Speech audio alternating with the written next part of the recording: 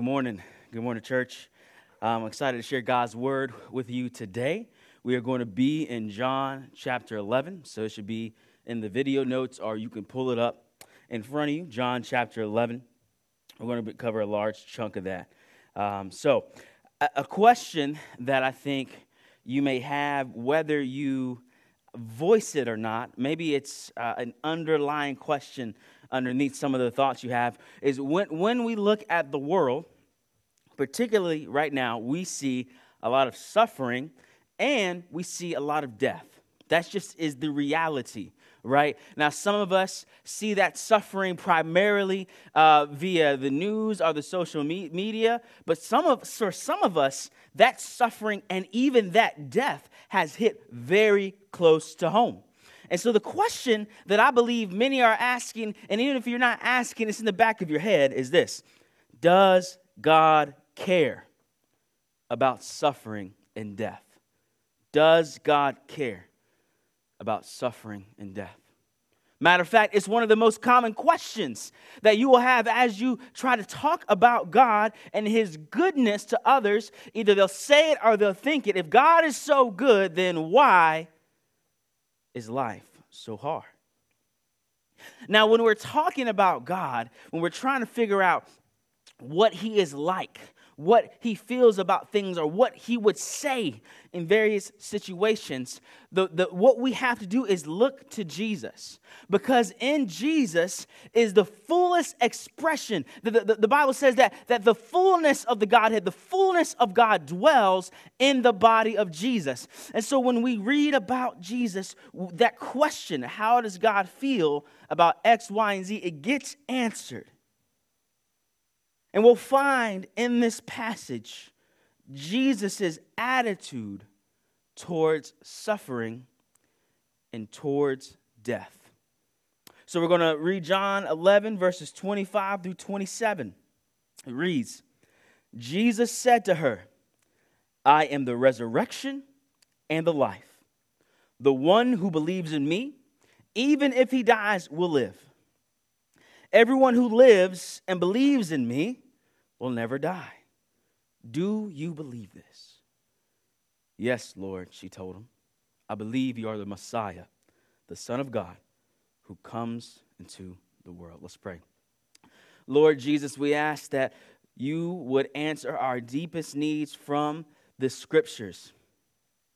Lord, we honor you and we lift up the Scriptures because through them we have an accurate and true knowledge of who you are and how you feel about our world. So, Lord, would you lift up our eyes to you and speak to us through the Scriptures. In Jesus' name, amen. All right, so to understand, for context, again, we need to understand that context is important. So when you read a verse or a couple of verses and you really want to understand, it's important to back up and say, well, what came before and what came after? So we need to understand that Jesus said these words. He said the words, I'm the resurrection and the life. He said this in the midst of both suffering and death, indicating that he does not like death and that he will defeat it.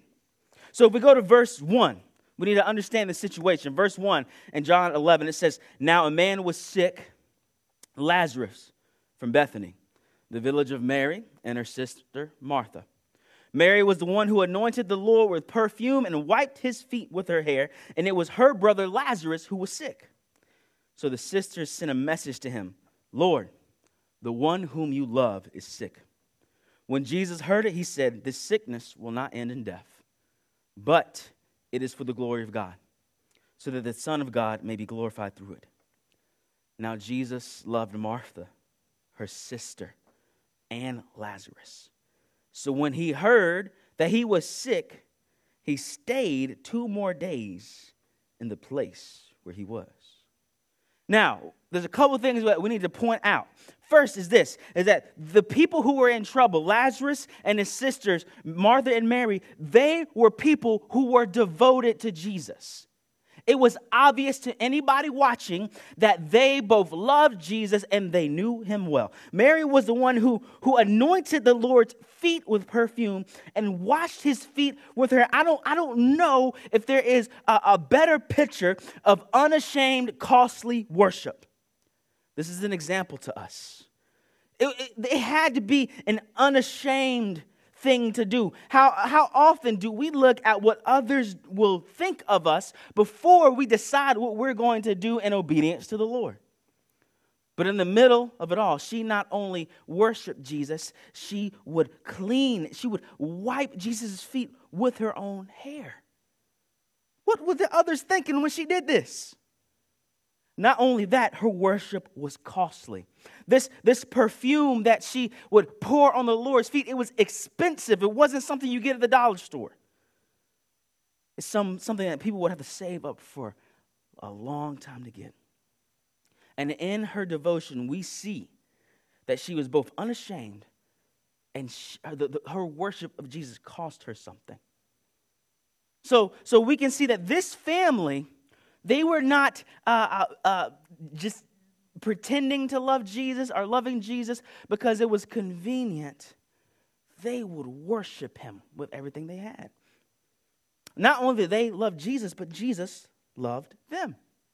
Right? It says it. It clearly says that Jesus loved this family. Jesus had a practice of staying at their home and eating with them. They were more than just associates. So if they loved Jesus and Jesus loved them, why in the world did he not come immediately to help? Notice it says in verse 6, when he heard this, he stayed 2 more days in the place he was in. Maybe you feel like Jesus is delaying to help you sometimes.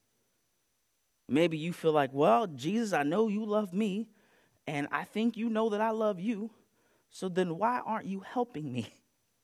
Right? I'm sure they had this question. But Jesus' actions should be interpreted in the context of his love for them and that he wanted to reveal the glory of God to them. His delay is not because of a lack of care. It's not a fake love.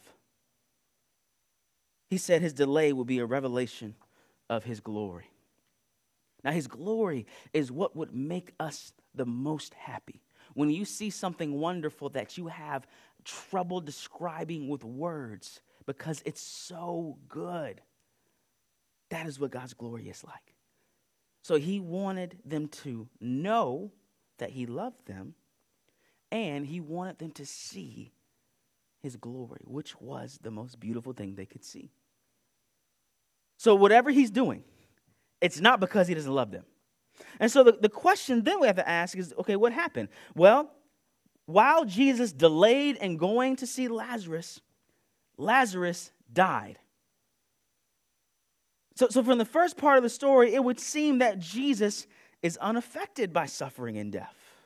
Right? He says, I love them, they love me, but I'm going to wait here, and while I'm waiting, Lazarus is going to die.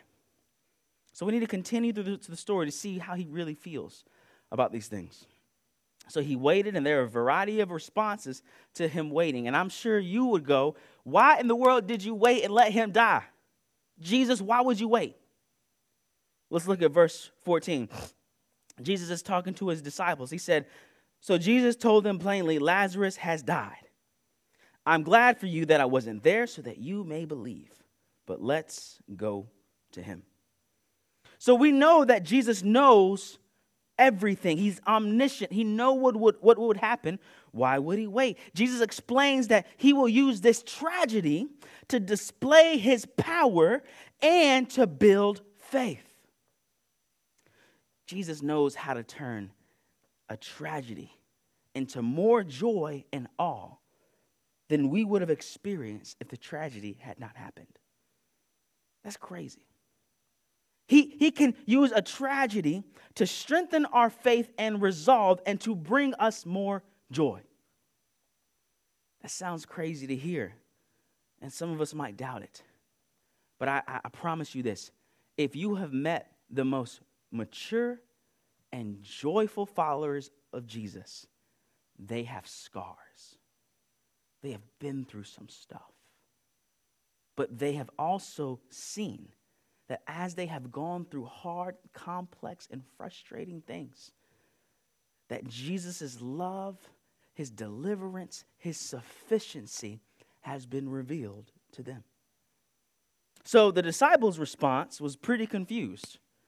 Why didn't you go? I guess we'll go now. It seems too late. So let's look at Martha and Mary's responses. These are the sisters of Lazarus, the man who is now dead. In verse 20, it says, as soon as Martha heard that Jesus was coming, she went to meet him. But Mary remained seated in the house. Then Martha said to Jesus, Lord, if you had been there, my brother wouldn't have died. Yet even now, I know that whatever you ask from God, God will give you. Your brother will rise again, Jesus told her. Martha said to him, I know that he will rise again in the resurrection at the last day. So we can see in verse 20 that Martha hears Jesus is coming and runs out to meet her. But Mary's like, I ain't even going to go see him right now. I'm sitting in my house. I can't even look at him right now. I'm very frustrated because I know he could have helped my brother, but he didn't. So I don't even want to see him. She's mad because she's assuming that Jesus does not care. We often avoid God when we are angry. We will avoid coming to church. We'll avoid opening the Word. We'll avoid saying prayers. Anything that would remind us of God, we would avoid because we would think, you weren't there for me when I needed you. Now, Martha's response is a little more nuanced. She expresses both a frustration and a faith, right? I think she's just kind of confused about what Jesus did. Like, at first she's like, well, if you had been here, this wouldn't happen. I know you could have stopped it. Yet, I also know that whatever you ask from God, He'll do it. And so she's like really conflicted. And I feel that sometimes, right? I know you're good, but this doesn't seem like it's good. What the world? But here's what I want you to know is that in Martha's theology, her right understanding about God helps her to cope well.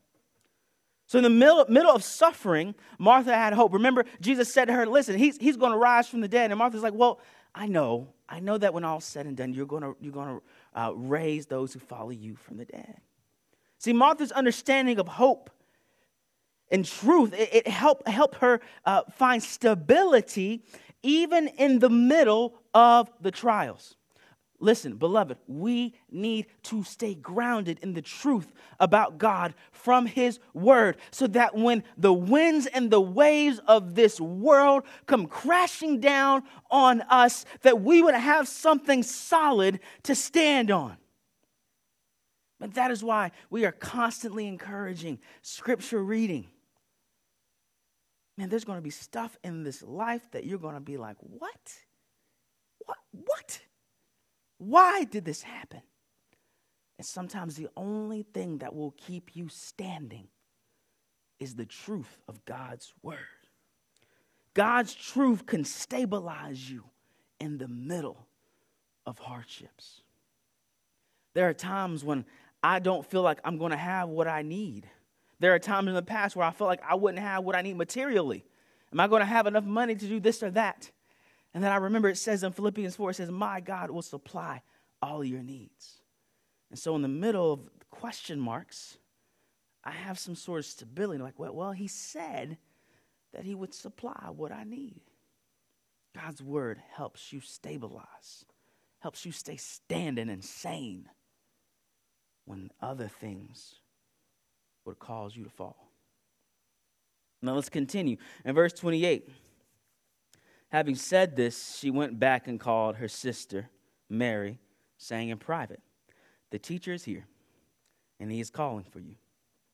As soon as Mary heard this, she got up quickly and went to him. Jesus had not yet come into the village, but was still in the place where Martha had met him. The Jews who were with her, Mary, in the house consoling her, saw that Mary got up quickly and went out. They followed her, supposing that she was going to the tomb to cry there. As soon as Mary came to where Jesus was and saw him, she fell at his feet and told him, Lord, if you had been here, my brother wouldn't have died. Again, Mary is angry. She sees the circumstances and she knows exactly whom to blame. She blames Jesus. Jesus, if you would have just done what you do, if you would have done what was in your power to do, I would not be in this predicament. I wouldn't be sad. My brother would still be here. What in the world you doing? But beloved, I want you to see this. She takes her anger to the Lord. Listen, Jesus wants all of your emotions, not just the happy ones. The Psalms are a testament to this. If you are frustrated, confused, angry, tired, sad, whatever it is, we need to take all of that to the Lord. Even in our declarations of our frustrations, of our situations, it is demonstrating that we know where we can find hope. Even when it's doubtful. I don't understand what's going on. God, what are you doing? This doesn't make sense. I'm frustrated at the way things are going right now. And what are you doing? Jesus is big enough to not only take that, he wants those emotions. He wants those words that describe how we actually feel. Look, I'm tired of a faith that doesn't feel like it can handle frustrations, confusion, and anger. If our faith cannot handle that, it cannot handle the human condition. But Jesus, he has experienced every single emotion that we have. Has he been frustrated? Yes. Has he been sad? Yes. Has he been angry? Yes. Has he been somewhat perplexed? Remember, before he was crucified, he said to God, listen, if there's any other way to accomplish this, let this cup pass from me. But nevertheless, he understands, y'all. He understands. And so finally, we saw the disciples' response. They were confused. Martha's response is like, I'm confused, but I'm kind of hoping. Mary's just angry. We can finally see what Jesus' response is in verse 33. It says, when Jesus saw her crying and the Jews who had come with her crying, he was deeply moved in his spirit and troubled. Where have you put him? He asked. Lord, they told him, come and see. Jesus wept. So the Jews said, see how he loved him. We need to understand that Jesus is moved by our suffering and grief. Jesus weeps with those who weeps, not as an actor, but as one who actually feels what they feel. You need to know this. You need to understand this, that when you are going through trials and suffering, Jesus is not standing back just looking at you going, I wonder why you feel like that. No, Jesus shares in your feelings that when you would weep, so would he. Not because he's pretending, but because he actually understands exactly how you feel. Here's one thing I want you to understand. Is Jesus is weeping and grieving with those who do not even have an understanding of faith. These Jews that are crying, these are the Jews who did not believe in him, but he saw them weeping and sad. And even those who would be against him, he'd say, I still feel what you're feeling. Listen, someone's grief is something that should produce compassion in us, even if we do not fully understand or agree with their grief. Listen, when someone is coming to you grieving, and you are confused as to why they are grieving, or you don't really think that it's worth them grieving, the proper move isn't, well, suck it up. That is not what Jesus does. When someone is grieving, Jesus sits down and grieves with them. Now, this word, this combination of word, deeply moved, it has a lot of nuance. So we see that he's sad, but I want you to understand, there's another emotion at work here. Jesus is not only sad, but he is angry. Jesus is angry. And he's not angry at the people. He is angry at death.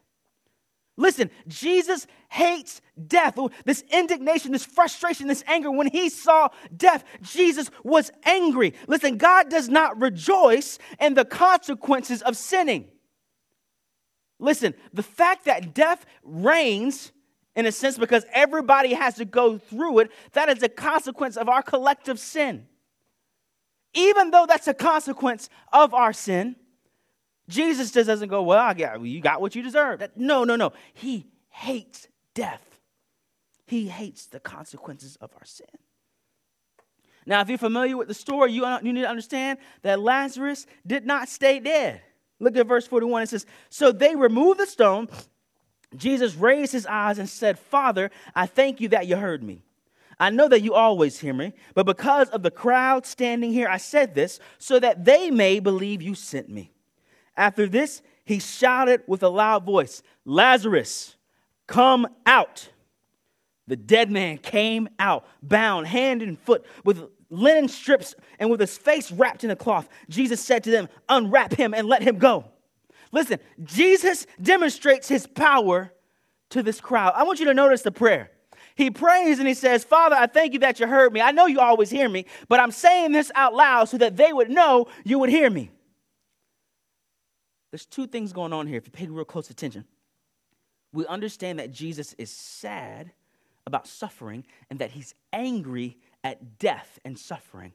So his compassion moves him to perform this miracle.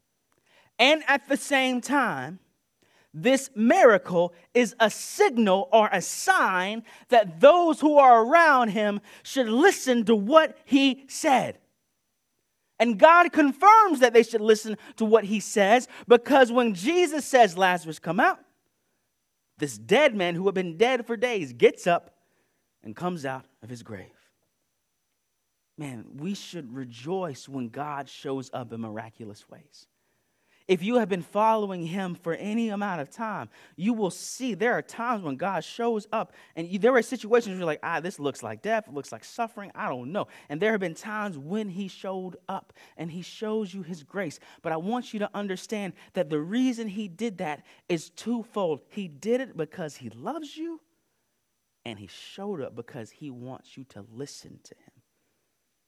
This is how I know this. 100 years later, from this passage, everybody died. Everybody is dead. The disciples, Martha, Mary, all of them are dead in 100 years. So he didn't perform the miracle simply or only to show his power and grace, but he did it to prove that they should listen to him, because miracles, in a real sense, are temporary, right? Because everybody is going to die. The ultimate benefit to those who saw the miracles is not that they escape temporal suffering, but it was so that they would have eternal life. Let's go to the main point of the text. In verse 25, Jesus said to her, Martha, I am the resurrection and the life. The one who believes in me, even if he dies, will live. Everyone who lives and believes in me will never die. Do you believe this? Yes, Lord, she told him, I believe you are the Messiah, the Son of God who comes into the world. So listen, we need to understand this. Jesus performed this sign to point to something even greater. He defeated death in a temporary sense in this miracle to show us that he has the power to defeat death in an ultimate sense. Look. She says, I believe you're the Messiah, the Son of God. Now, the Messiah, this idea of the Messiah, the Son of God, it was the one who would come and defeat the people of God's enemies. Jesus shows us who the ultimate enemy is, and that is death. Jesus comes to defeat that which would try to take us all out. Listen, the way that he defeated death was by dying in our place. Jesus is our resurrection because he took our death and he defeated death through the resurrection. Romans 6:23 says, for the wages of sin is death. That means that when you work for something, you get paid what is appropriate to what you did, right? You worked, you earned a paycheck. Jesus is saying the collective sin and the individual sin of humanity, that work that is put in towards sin, what is due? What is the paycheck? Is death. But listen, he says, but the gift of God is eternal life in Christ Jesus, our Lord. So Jesus paid what we owed for our sin on the cross.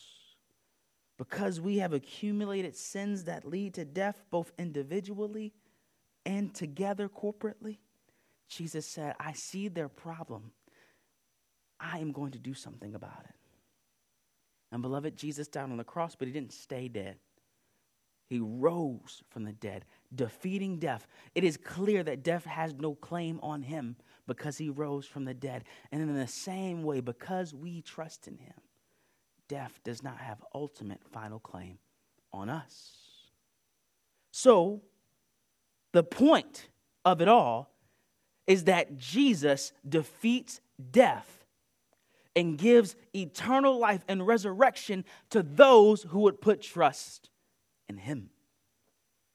And so what does this look like to live this out, this truth out? How should we live?